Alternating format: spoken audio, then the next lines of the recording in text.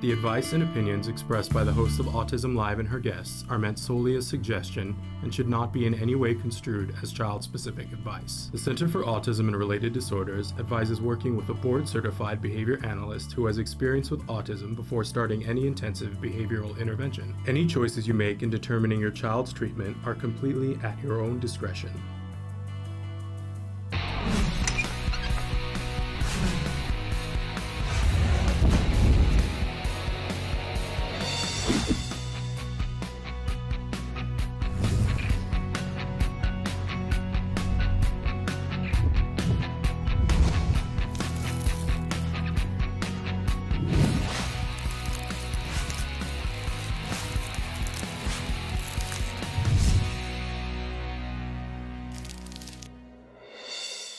Good morning and welcome to Autism Live. I'm Shannon Penrod and we're coming to you live this morning with Dr. Doreen. For a moment there, I was like, what happened? I'm normally on the other side. And then it just flipped. But we're here with Dr. Doreen Granpeesheh for our favorite segment of the week, Ask Dr. Doreen. She's going to be answering your questions in just a couple of seconds, but I'm so happy to be here with her. In fact, I'm in a ridiculously unexplainable good mood, but we're taking it. Because there's a lot to be not happy about, and I'm happy to be here, and I'm happy to be here with you, Dr. Granpeesheh.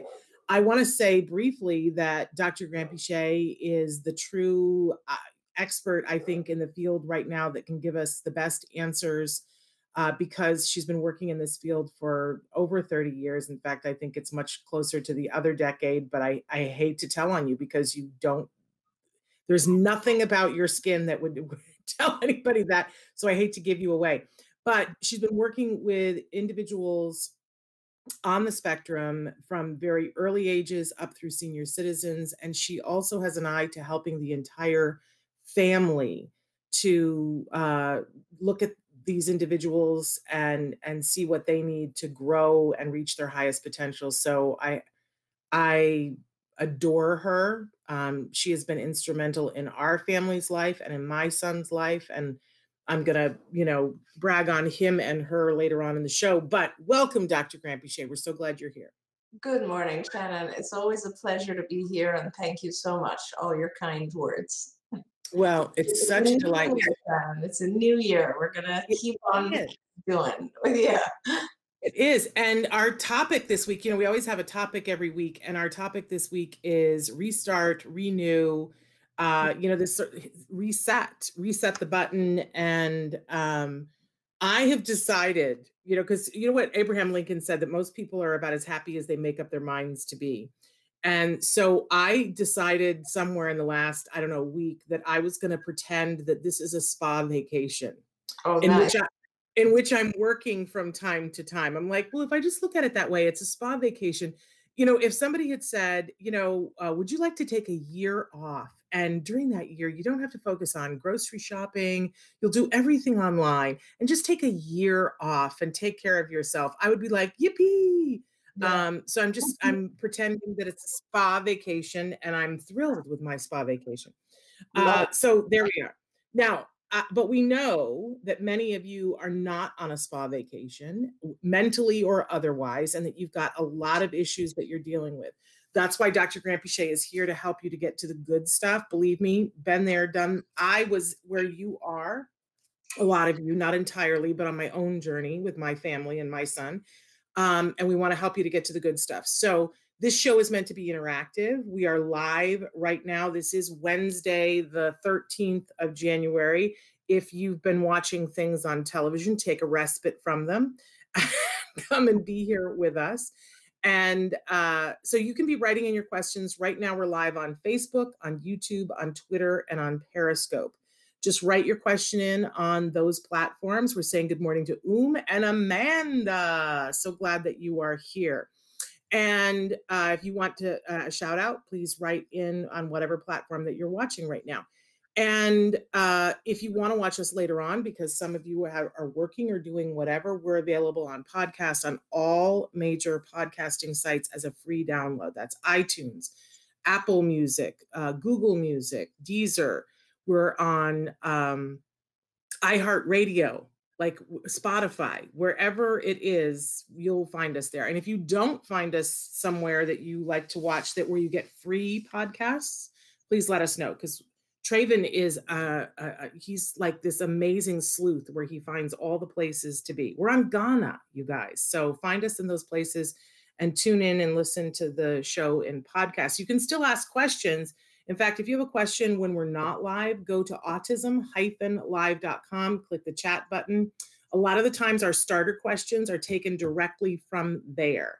And Dr. Gramsci, I'm gonna jump right in here with one of our starter questions, if that's okay with you. Of course, please go right ahead. I would love to know how to handle a child who gets into a meltdown because we refuse to give him chips or anything that is not good for him. We are tired of giving in to him just to keep the peace. He is verbal and turning 25 soon. Oh, that's so difficult. I wish he was turning 5, because it's of course a lot harder when our children get older and these habits have become ingrained, and now they're also much bigger, and can object. But what I always like to go back to is just trying to give a very brief explanation, and I hope it'll help other parents as well. Brief explanation of what happens when a child has a tantrum, or actually what happens whenever we give in, right? Whether it's a tantrum or yelling or hitting or any kind of challenging behavior and we give in. If you, for a moment, if you can just think of things from the child's perspective. I scream, I tantrum, I hit, I yell, and I get what I want. Anything, any behavior that is followed by a reward will increase. Any behavior that is followed by a reward will increase. That is the first basic premise of operant conditioning. If you want something to increase, reward it.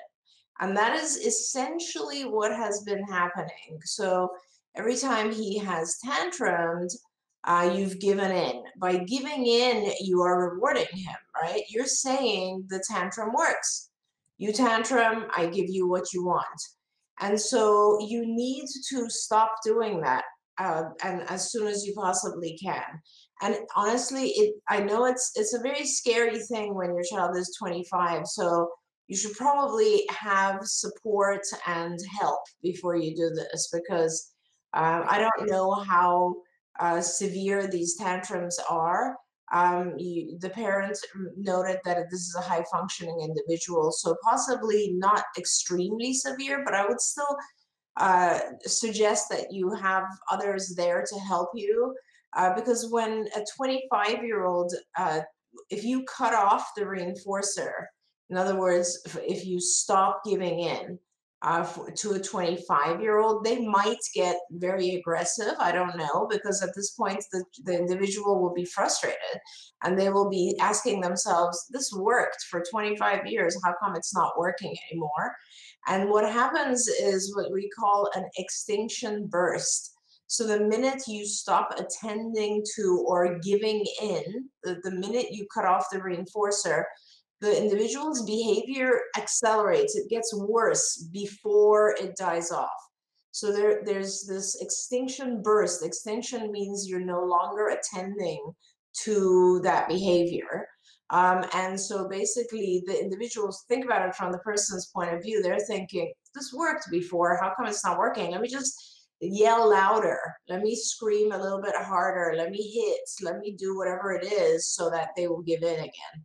And so it gets a little bit worse, and you have to stay with it. You have to continue not giving in, at which point gradually it starts to get less and less. And then the individual realizes that this isn't working for me anymore.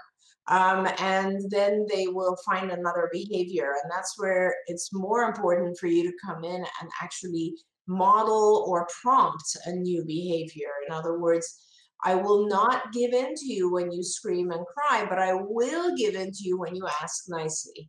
And that's the way it goes, is that you ignore or do not give in to challenging behaviors, but you heavily reward appropriate behaviors.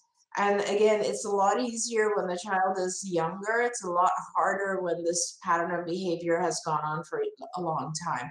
And believe me, I know it is very, very difficult for parents. I myself had a very difficult time with this when my children were younger. At any time in life, it's hard. I mean, think about it. Sometimes our spouses might tantrum, and giving in is an easier way to deal with things, but in the long run, it's a very, very difficult thing. Okay, we have an amazing opportunity right now because we have had one of our viewers who has identified previously as being on the autism spectrum, who's an adult, who's incredibly verbal and has written in with the flip side of this question. And they said, "Hi, Dr. Doreen. My question is about diets. My mother is trying to force me to change my eating habits, and I'm not happy about that. Yelling matches have occurred, etc. I know that it's good for my health, but my My liver is, I think I know that it's not good for my health, but my liver is diseased and has problems. How can I, as an autistic person, handle it perfectly?" So we've got both sides of this equation here. So now talking to the person on the spectrum, what do you want to say to them? That's wonderful and welcome. And it's nice to be able to communicate with someone who's on the spectrum. I always learn from individuals who are experiencing this. So I guess what I want to say is sometimes we feel that we don't want to do what's right because someone else is forcing us to do it. You being such a high functioning individual, I think you need to take control of this yourself. I think you need to understand, and maybe that's what you're saying here, how eating foods that are unhealthy will have a negative impact on your health over time. Now, one of the things that is for all of us, it's a lesson, is that often we do things that give us a reward short term, but in the long term are not good for us. Eating unhealthy foods is one of those things. So you're eating something, it feels really good right now, but over time it's damaging your liver or causing other issues for you.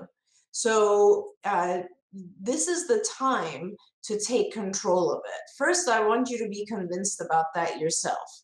If you truly believe that eating unhealthy stuff is something you want to get away from, if you agree with that, then do it in a way that works for you. It doesn't have to be all or none. It doesn't have to be an immediate cutoff of everything that you like.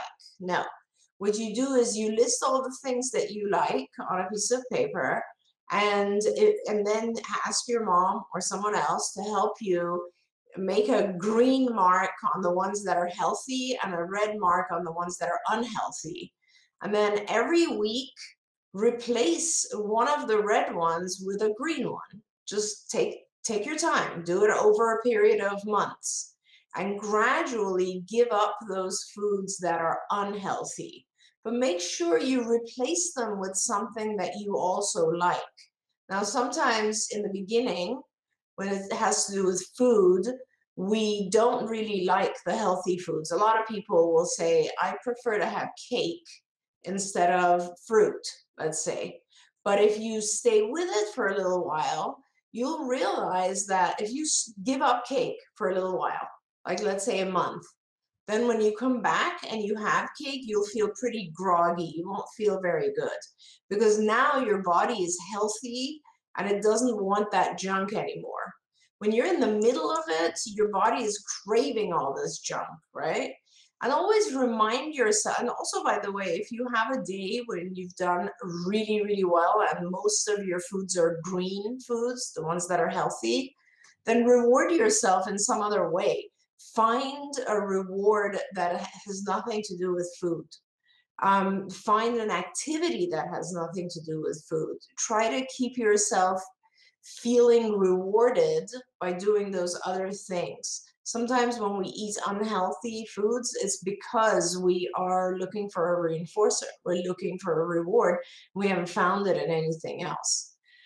So I think that's my advice for this person. I love that. And I just want to send everybody a hug because I think whether you're on a spectrum or not on the spectrum, one of the things I've learned from you, Dr. Granpeesheh, is that food is a primary reinforcer, Yep. that we link it to other things. And I am a living example of that. And, you know, if you've been watching, we've been doing this show now for, this will be we'll be starting our 10th year in the fall of doing this show.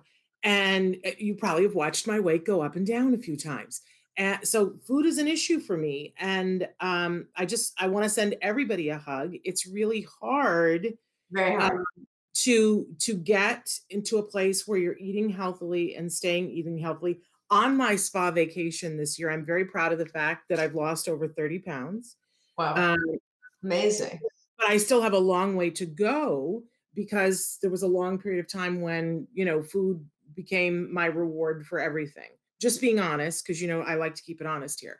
But I will tell you that this morning, I was thinking about the fact that I'm a big nighttime eater, or I was, and that for 6 months, I haven't been eating after 7 o'clock at night. And now I can't even imagine how gross I would feel if I did. Wow. And so I think, as Dr. Granpeesheh was saying, it takes time because the reinforcer is so far removed Yeah. from being healthy, especially if your weight is okay and it's just for your liver's sake, because you can't look at your liver every day and go, gosh, I see that improvement and it's worthwhile. So I encourage you to play this back and listen to Dr. Granpeesheh's advice. There are also all kinds of programs out there now that, I mean, depending on how you like to mask it, Weight Watchers does a thing where you have points and you keep track of the foods by points. Noom has a whole thing that's very similar to what Dr. Granpeesheh was using, and it's ABA. All Noom is ABA. I don't know if everybody realizes that. And they try to give you reinforcers as you go along. All of those things cost, but most of your health providers, if you go to your insurance, they'll give you a free app to do what Weight Watchers and Noom do in a slightly different way, and a way to track your progress. And they'll reward you with points and things like that to buy stuff from their store because it makes sense for them. We all want to be healthier. So I sort of love that we got to hear the two sides of it, though, from the parent point of view of arguing with your child, and then adult child, and then what to do for an adult. So I kind of love that. But we have a desperate mom who has written in. And she says, I have a question for Dr. Granpeesheh. My son is 4.8 years old and has been having 30 hours of ABA therapy for 9 months now. He is speaking small sentences, but he gets random bouts of laughter, which are very difficult to control. We are treating yeast as well. Please help me, desperate mom. And she says, should I ignore it or respond when he's doing the laughter? Yeah. So that's, and I appreciate that you wrote that you are treating yeast as well, because that's where I would go first. A lot of times when you see kind of this random laughter, almost as if the individual is drunk, it ends up being yeast. So I'm glad that you're treating it. Please keep in touch, frequent contact with your physician, because sometimes one antifungal medication has no effect on the child and another does. I know a lot of people who do really well on nystatin, and then some people who say nystatin did nothing for my child and I had to go on diflucan. You got to talk to your physician and make sure it's the yeast levels are being reduced. That being said, in the meantime, you ignore it. You do not, as a behaviorist, if you start to talk about it or respond or address it in any way, there's a likelihood that it will go up. It's important that you don't allow the bouts of laughter to delay the treatment, the ABA, and make sure all of your staff know that, or people who are working with him, or as you. Sometimes our kids realize that if I do something silly, it buys me more time. And so just if you have to kind of keep the speed up by maneuvering him through whatever it is you asked, do that, but don't address the laughter itself. And I would love to know what you're doing to treat the yeast. If you are doing, a drug treatment or if you're just trying to do it dietarily, I can tell you that we battled with yeast for many years and we would get it semi under control and then, we would lose our grip on it. So there were several times that we had to cycle back. And it became clear to me that in our case, and all cases are different, right? Because each one of our kiddos is their own ecosystem. But it became clear to me that for us, for a period of time, we had to not, sugar had to be gone completely from his diet, as well as artificial colors and flavors.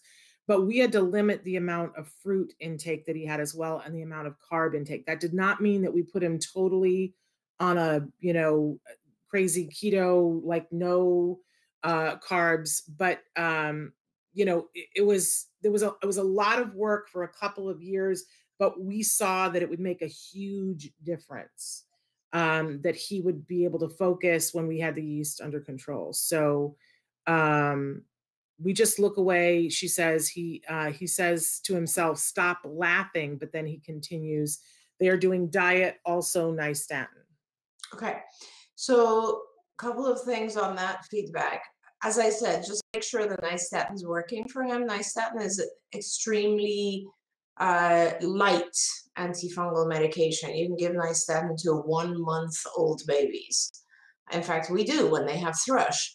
But so what I want to suggest is two things. One is, so make sure you talk to your physician, first of all, about the medication and make sure it's working. But more importantly, if he's saying to himself, "Stop laughing," that means someone has said that to him, which is not what I recommend you do. As I said, do not address the laughing. Nobody should actually say to him, "Stop laughing." And also, you should not look away, because by looking away, he is getting a delay in the treatment or the program. So please don't do that either. Keep working through whatever it is, as it pretends the laughter never happened. Just pretend like it's not happening at all.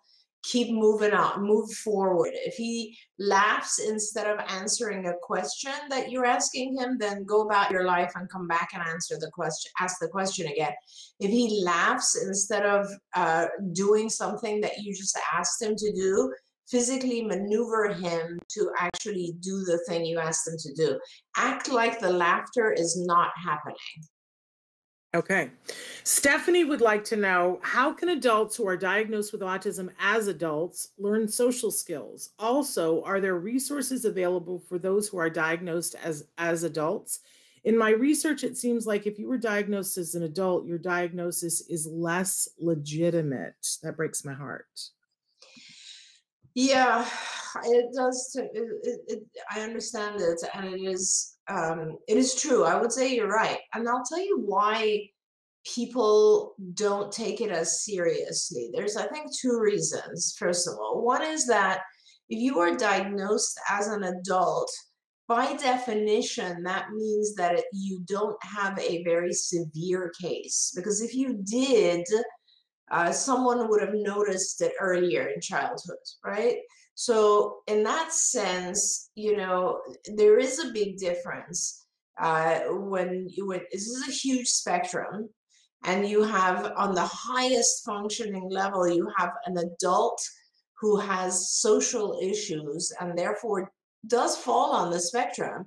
But on this side, of the other end of the spectrum, you have, let's say, a child who cannot even communicate his or her needs. And so that's the more severe portion of the spectrum.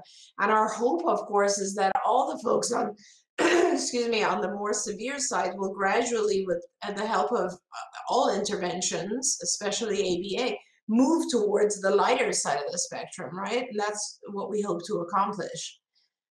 For you as an adult, I understand how it feels, because you're still struggling with certain things and you want people to take notice of that and understand that.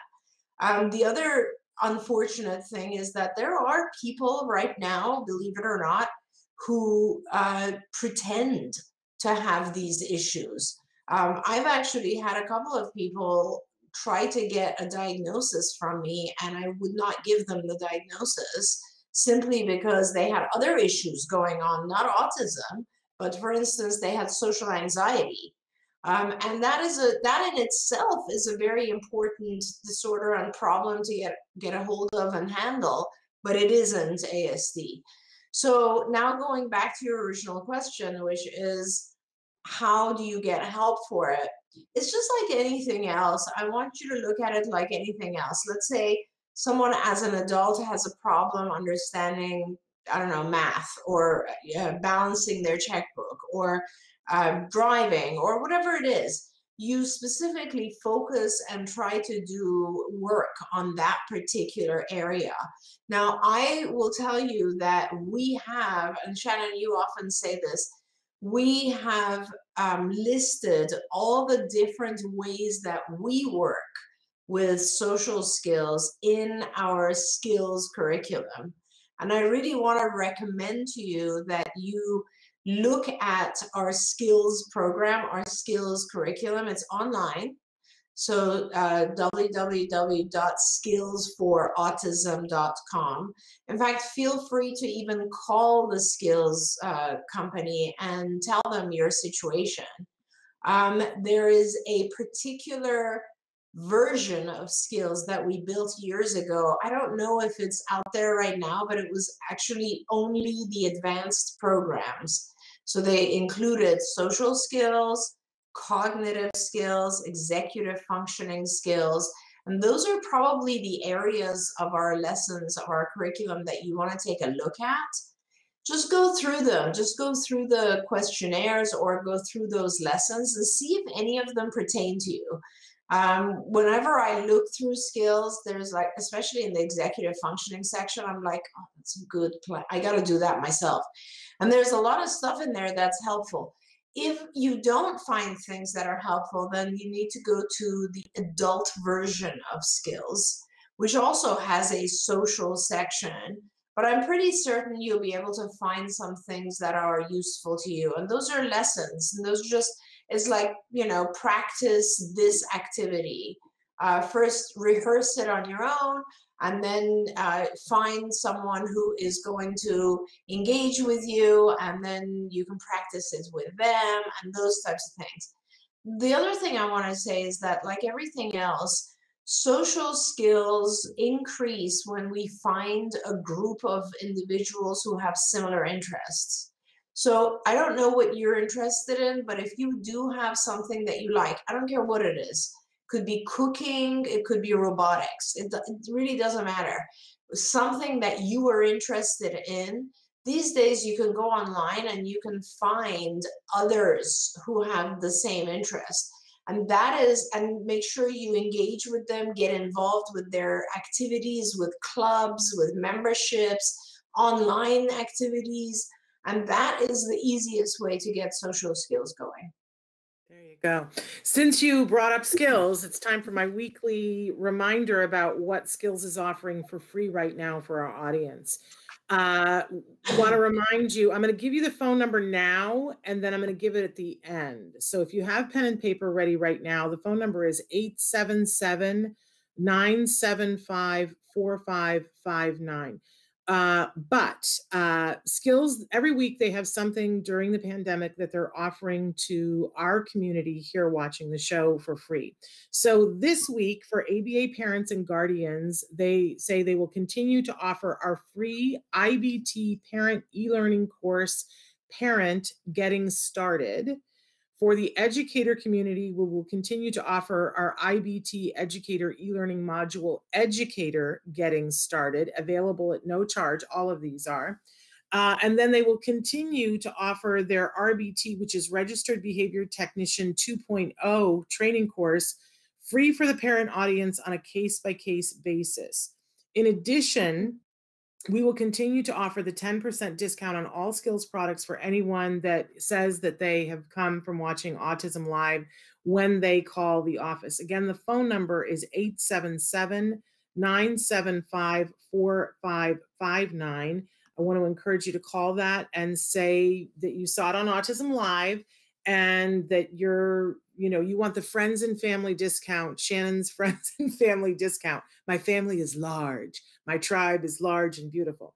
And I hope that you will check that out. I think that sometimes, as Dr. Grampiche was saying, just reading the lesson.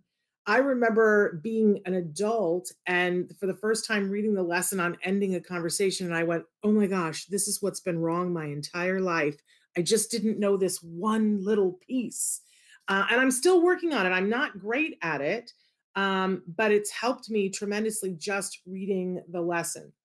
So I do want to point out that there is skills and then there is skills living.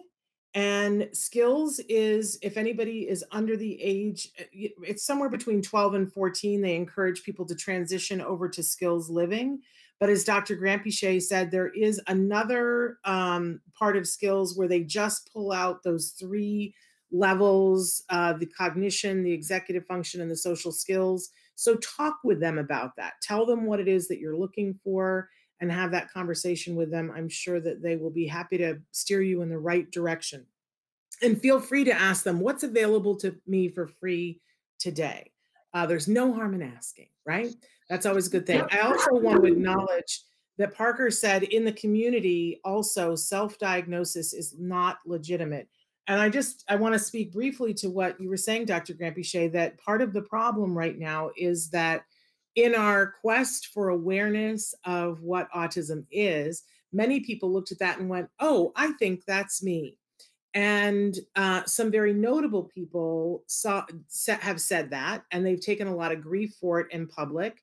I remember when Jerry Seinfeld said, I think I'm a little bit on the spectrum, and the world screamed at him for having said that. And he said, I didn't mean it the way it sounded, but it is now, as much as I love that Amy Schumer was so fabulous and her husband is so fabulous and that they allowed us to see what it was like as he was getting a diagnosis. But there have been many people who are like, ooh, I've had every girlfriend I know call me and say, I think that's my husband. You know, and while I don't mean to laugh, there's a big difference between having an autism spectrum disorder and not noticing when your wife does something. There's a big difference. So not saying that people shouldn't attempt to get the diagnosis, but it is rampant right now for many good reasons why people are saying that they have a diagnosis, which then waters it down for the people who do. And that's the difficult part. Yeah. But in any case, okay, I want to get to this question. My son is finally starting ABA services again in home since COVID began. He is 12. It's 5 days a week, 2 hours per day. He's doing a focused program. He is starting vision therapy next week. Vision therapy wants to work on fixation and convergence. Do you know if there are any programs/goals I can ask his BCBA for to aid with those vision therapy goals? Yeah, I mean, okay, so of course there are, and in fact, if you look in our skills curriculum, again, in the motor section, and you will be looking at skills developing, which, is that what it's called these days? The Skills younger living. skills. No, no, I think isn't it just called skills regular? Well, skills for the younger population, even though he's 12, you should look at the skills for childhood. That one has a section called motor, and in the motor section, there's a section called visual motor. And in there, you will find activities for convergence. We call it bipolarity. But there's a lot of stuff in there that will be very useful to you. Now, having said that, he's only receiving a total of 10 hours a week of ABA. If they are working, if the vision therapists are going to be working on fixation and convergence, great.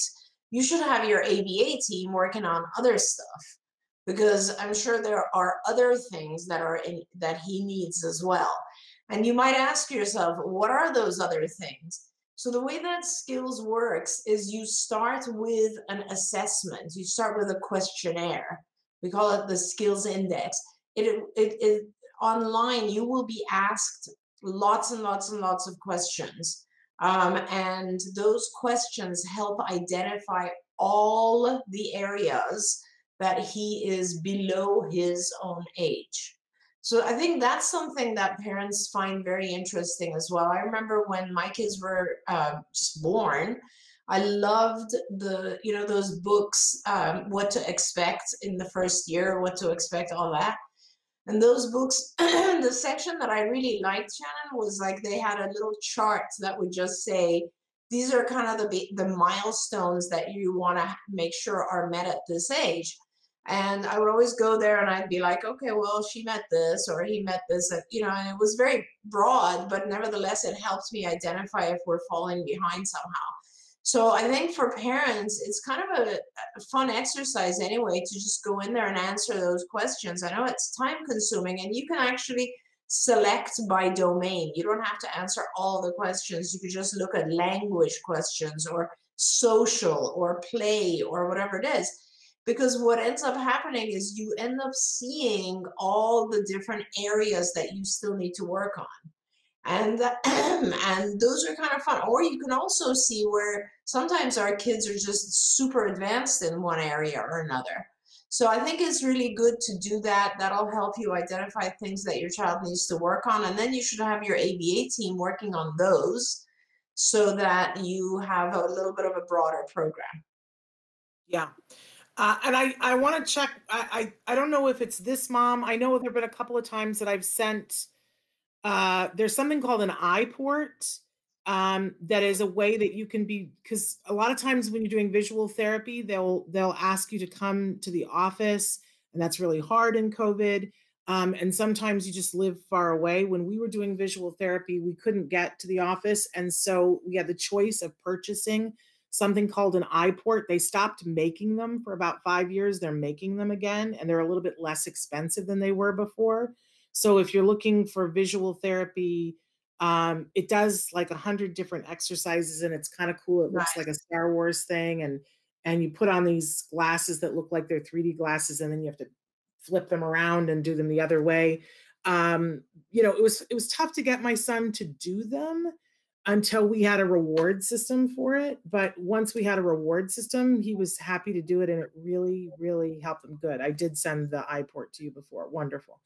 But we also use the lessons in skills as well. So, but I love that you suggested doing the visual therapy when you're doing the visual therapy and working on all the other stuff with your therapist, because 10 hours is just, it's not that much. Yeah. So I also want to say, Shannon, that the vast majority of like games, online gaming, and so on, still also work on visual skills. What you need to do is, like convergence, for instance, being able to focus both eyes on one stimulus.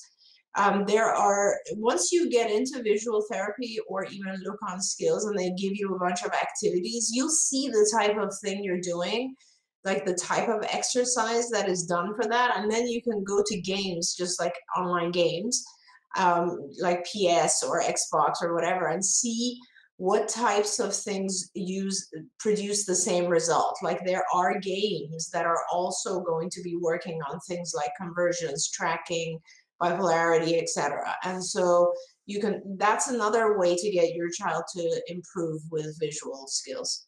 I would be willing to bet, especially all that, what do you call it? The VR stuff. It's a very interesting thing. Okay. We also had somebody write in about their child who was diagnosed last year at 6, and they said, I need help. Maybe a list of things to do to help her and help myself. I'm at my wit's end. When she has her meltdowns, she hits, she screams, throws things. I don't know what I should do. Got it. Okay, so we're just going to give a kind of like an overall series of things that you should look into. And the first one obviously is ABA. You need to get in touch with an ABA company wherever you are and get a program going immediately. For us at CARD, 6 is right around the time when we can still get comprehensive programs from payers being your insurance company. And it is very hard to get 40-hour programs approved once the child is older. It's not an exact cutoff. Every insurance company has their own stuff, but I really do recommend that you try to get your funding going. So you contact your health insurance and you say, I would like an ABA program, and they'll tell you what's required. Sometimes some of the payers will require you to get a diagnosis from your physician, or a recommendation or referral or prescription from your physician saying your child needs ABA. Once you get that, you then get connected to an ABA organization. Now get going on this fast, because it takes a little while to get started. As I said, you have to do these types of assessments, like ours at CARD is skills. And you will do that assessment so we can identify like what kinds of strengths your child has and what kinds of areas they need help in. Then the ABA organization will get a program going. In the meantime, once you've gotten that started, you can also get together with a physician. Sometimes, depending on if your child has dietary issues, gastrointestinal issues, sleep issues, those are types of things that you want to make sure you deal with early on, because if your child's not sleeping, if your child has a lot of bloating, is uncomfortable, has constipation, all these types of things, you'd be surprised what a significant effect all of that has on your child's ability to learn. So make sure you're dealing with all of that kind of stuff. If you want help figuring out where to find a physician, online, there's an organization called MedMaps, and they have listed physicians all over the country who are kind of trained in a more holistic type of intervention. Many of those folks are kind of naturopaths or homeopaths, but then there's also just Western medicine physicians on there, but they are all looking to boost your child's immune system. They're all working to try to reduce toxins from your child's life. And by that means making your child healthier so that he or she can learn faster. So I think the two main things are make sure your child's biology is sort of stabilized, so the child's healthy and able to learn very fast. And then you look at ABA. Now, if your child has a lot of gastrointestinal inflammation, your physician will tell you that, and then you'll need to also get involved with a dietitian or nutritionist who can help you select the right foods. On the other side, if your child has problems picking up speech, you might need speech therapy as well. And finally, if your child has issues with either gross or fine motor skills or proprioceptive skills, like you might need a little bit of occupational therapy. That's the full array. So we're talking, generally speaking, a lot of people have a very intensive ABA program. They have a physician who can monitor the child. They might have a dietitian or nutritionist, and they might also have speech or occupational therapy. And that's pretty much it, I think, right, Shannon? Yeah, can we talk for just a second about the hours? Because not only is this, it's come up with this parent's question, but also the parent that was asking about the 12-year-old getting 2 hours a day. She wrote back and she said, he's 12. I thought that at this age, 2 hours a day was a good amount. He's also homeschooled for 2 hours a day. And I think, there's nobody better than you to talk about what can be accomplished in what amount of time. Yeah. So, I'll go back and say that this will show how old I am. In 1984, we published a paper at UCLA, which was the original paper that changed the world of ABA. And that's really important because that paper was the reason, it's the seminal study still to this day in the field of behavioral medicine. And it has to do with what we did is we were, for many years, from like the late 70s to the early 80s, we were kind of working with patients, with individuals who had the diagnosis of autism. And let me tell you, it was pretty severe in some cases because this was before deinstitutionalization. And so we were working with children who had been placed in Camarillo State Hospital, and that was very severe. So what we did was we had a group of children who were able to come to UCLA, right? So they were close enough where our students, we used our students at UCLA and we trained them to do therapy, just like right now ABA organizations train their behavior technicians. And so these students would work with the children. And if you were really close to UCLA, you'd get a lot of hours because these therapists, these students would come to your house. You could also come to UCLA and you'd get tons of therapy. If you were living pretty far from UCLA, you'd get less therapy because we didn't have students who would be able to drive all the way down to, let's say, hours away from UCLA. So naturally, this ended up producing for us two groups of children. And we made sure that the groups are equal in their IQ and their language ability and all of that. And so the children who were closer to UCLA were getting about 40 hours per week of ABA from us. And those who were further out were getting about 10 hours per week of ABA, like the individual who had written in earlier. And these children were all they had all entered the program around the age of 3.5, and they were all aged between 3.5 and 6. Okay. And then there was a third group of children that we also measured who were kids who were same age, same functioning level, but they were on the other side of UCLA was an area called Neuropsychiatric Institute. Now it's called SEML. And they used to do other types of interventions. And those kids were getting 10 hours of other types of interventions. So what we did is after about 2.5 years, we looked back, and of the group who had received 40 hours per week for 2.5 years, half of those children had attained normal IQ, and they were now in first grade, and they were functioning extremely well alone without an aid in first grade. So for all practical purposes, and as independent psychiatrists removed their diagnosis of autism, half of those kids. So actually, to be accurate, 47%. Of the other two groups who had received 10 hours, only one child made it, and that was 2%. So it was 47% of the ones who received intensive therapy, 2% of the ones who received 10 hours. So that's where it becomes very obvious. That was the first study that pointed to hours, intensity being the key point in ABA. We call it now dosage, right? So if I recommend for your child, let's say 20 milligrams of a medication, but you only give them 2 milligrams, what kind of result are you going to get?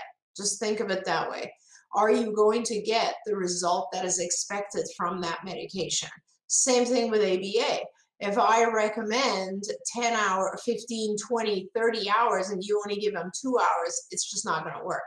And the more needs the child has, the higher the intensity should be. Now, the problem is funding for intensive therapy cuts out around the age 6 to 8. A lot of the payers don't really want to fund a child who's, let's say, starting at age 8 for 40 hours. Why? Because from their perspective, it's virtually impossible to teach all the things that you need to teach to an 8-year-old, 9-year-old, 10-year-old. And it's probably pretty close to being accurate, to be honest with you. But it's a different thing when you're working with a 3 or 4 or 5-year-old, because you still have enough time to teach all the things you need to change behavior. But that being said, I think another parent had written in that they're doing what's called a focused program. Focused programs can go on forever, even in adulthood, and they are very, very effective. What a focused program is that we're not working on every area. We're working on a focus. We have on a particular area like social skills or language or vocational or severe challenging behaviors. Whatever it is, we're focusing on just that one thing. So I don't know if that's what you meant me to go through, Shannon. Yeah, I mean, I always appreciate that, but I also think too that you talked about this a couple of weeks ago in a way that I think lit up a lot of people's brains, and they were like, "Oh, okay, I got it." That somebody was saying, "Well, I need for what I want my child to do. We need to work on toilet training, and we're having tantrums, and we need to build speech, and we're doing 12 hours a week." And you were saying, "I don't have enough hours to get all that done. We're going to have Yeah. to pick two of those things, and it's going to take us 6 months to do this as opposed to two." And people were like, "What?" Yeah. And everybody went like, it takes a certain number of hours to toilet train. It takes a certain number of hours weekly to work on speech. And you kind of went through this thing and said, if I have 40 hours, I can work on it all. If I have 30 hours, I can work on these things. If I have Right. 20 hours, I just like for people to think of it that way. That if I only have 10 hours, I can only accomplish a certain amount. And that might be okay. And that amount has a lot to do with the child's functioning level as well, which is why it's really hard for us to write a prescription and say every child needs X amount. Because if your child is learning extremely fast, then and I have 40 hours, I might only need that. I mean, I have literally, let's be honest, I have recovered children in 18 months because the child was just a really rapid learner, and we figured out what the child needed in order to be fully attentive and aware and so on and learn fast. Okay. On the other hand, I've also recovered individuals, but it took 10 years. So, it just has to do with how fast the individual is learning and how many things they still need to master. It's really that simple. So you start with the assessments that I mentioned, and you see all the areas that you need to work on. And each of those areas will take some time, and that has to do with your child's ability. And, so when I have a 40-hour program, I could probably focus on about average of about 20 lessons at any given time. But if I have a 10-hour program, I'm probably going to only focus on about 7 or 8 lessons. So that's the issue. And you need to be that your BCBA, your board certified behavior analyst, should be able to help you with that. Okay. I want to get to a question, and it's coming from Canada. And I also want to mention to you, Dr. Granpeesheh, that during the break, we had many people write in from Canada and ask if you would be willing to go and talk to the Prime Minister in Canada, because the state of ABA in Canada is dire. Yeah. And there are many things that we love about Canada, and Canada seems to have figured out, but ABA does not appear to be one of them. So if we can get you over there to talk to the very handsome Prime Minister, I would be very happy if we could make that happen. And So a lot of other I mean, let me just address that as well. In fact, I do go to Canada pretty frequently because my husband is Canadian. So I go to the Toronto area pretty frequently. In fact, I've even been there during COVID. I'm going back there in March. So I would be delighted to talk to whoever to help get ABA in Canada. I also know, like, I've also given a lot of speeches in Canada for different organizations, and I pretty much know Autism Canada and all the different organizations that provide ABA or talk about ABA. So I'm happy to help in any way that I can. I agree with you. The medical situation in Canada with health insurance doesn't really help. There is some funding, but the wait lists for it are so long in Canada that you basically your child misses the window of opportunity. So yeah, please, anytime anybody wants to get me connected with the powers that may be, whether it's the Prime Minister or whoever else, I'm happy to help. Okay. They've written in and said, and they would like for you to meet their son. They've got a 4-year-old with severe and receptive speech delay, Yeah. struggling to follow directions and putting objects. They say on mouth, but I wonder if that is in mouth, because I think that's slightly different. And how to help. Thank you. Yeah. And they are in Toronto. So the next time you go, I think they would like to meet up with you. But can you tell us, since you're right there, do you mean on mouth or in mouth? Because that, to me, that's vastly different. Do you disagree, Dr. Granpeesheh? No, it is very different. So if you could just clarify that for us, but any help, Yeah, obviously, I we would mean, prefer that they start ABA. yeah, absolutely. And I'd be happy to see your child. I don't know if I'm going to Toronto this trip. I go to Cambridge, just so you know. You probably know where that is, being a Canadian from Ontario. And I'd be happy to see your child. And see, yeah, so they're writing in mouth, also bites on wrists. Yeah, I have to follow up with some folks that I know in the Toronto area who were developing schools and it's on my list to do. See what they've managed to accomplish. I don't know if anybody's managed to do much in the past year, but I definitely will follow up with them. Okay. But in the meantime, for her, what do you have any advice for a child who is putting things in mouth, because that gets very scary? Yeah. Biting the wrists. Yeah, for sure. So, first of all, let me just say there are behavior analysts in that area, especially in Toronto. And I wonder if we can do everything we can to try to connect you to some of them. Because this type of behavior, what you have to do is first you have to first of all, with any behavior, you have to identify the function first. So, and that means what is causing this? Why is the child doing this? And here you've listed two different behaviors: biting on wrists and putting objects in mouth. Now, putting objects in mouth, if they're things that are not food, and depending on whether or not the child swallows them, this would be referred to as pica. And yes, it can be very dangerous. But for either one of those behaviors, you start with figuring out when it happens, under what circumstances it happens, what type of stimulus, let's say they put in the mouth, do they swallow it? And last but not least, what do I do? What usually do people do when this behavior happens? So it's like antecedents, define the behavior, and what are the consequences?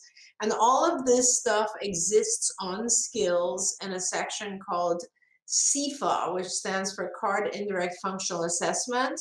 And they ask you a lot of questions there online about the behavior. And then depending on your answers, it will connect you to a section called BIP Builder, which means Behavior Intervention Plan Builder. And that will tell you exactly what to do for that specific behavior based on the function.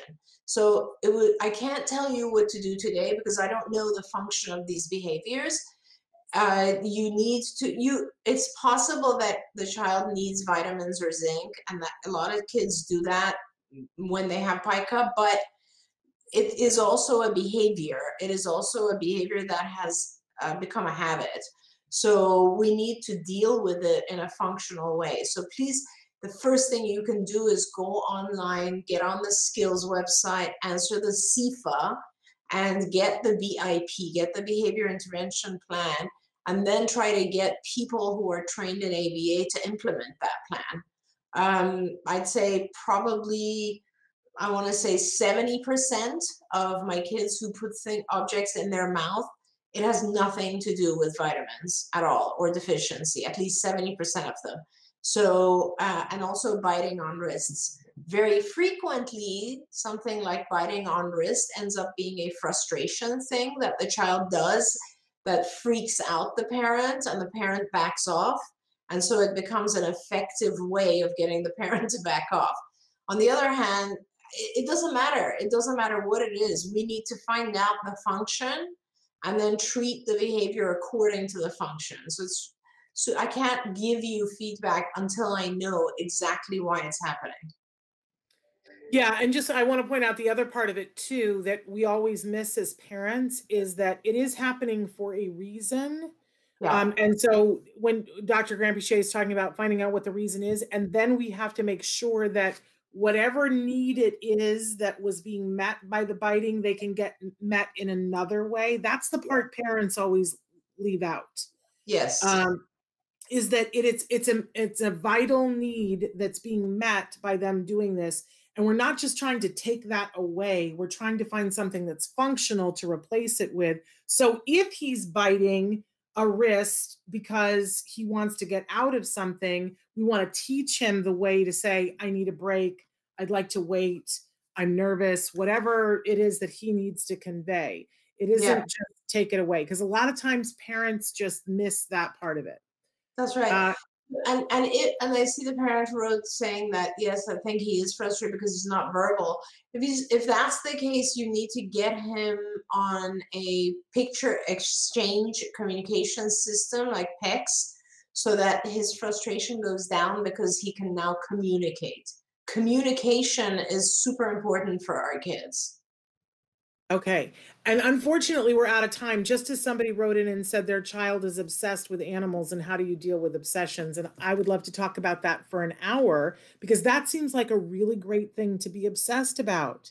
And I want to remind everybody that the line between obsession and passion for something that will be a lifelong thing is very slim. And that if we can direct things, like we have kids who are obsessed with slamming doors. Now I'm not saying that there's no job that you could get where that would be involved, but it's harder. But having an obsession with animals, like, man, my head goes right to career. Absolutely. And we can talk more about obsessions and passions next show, Shannon, as well. That would be great.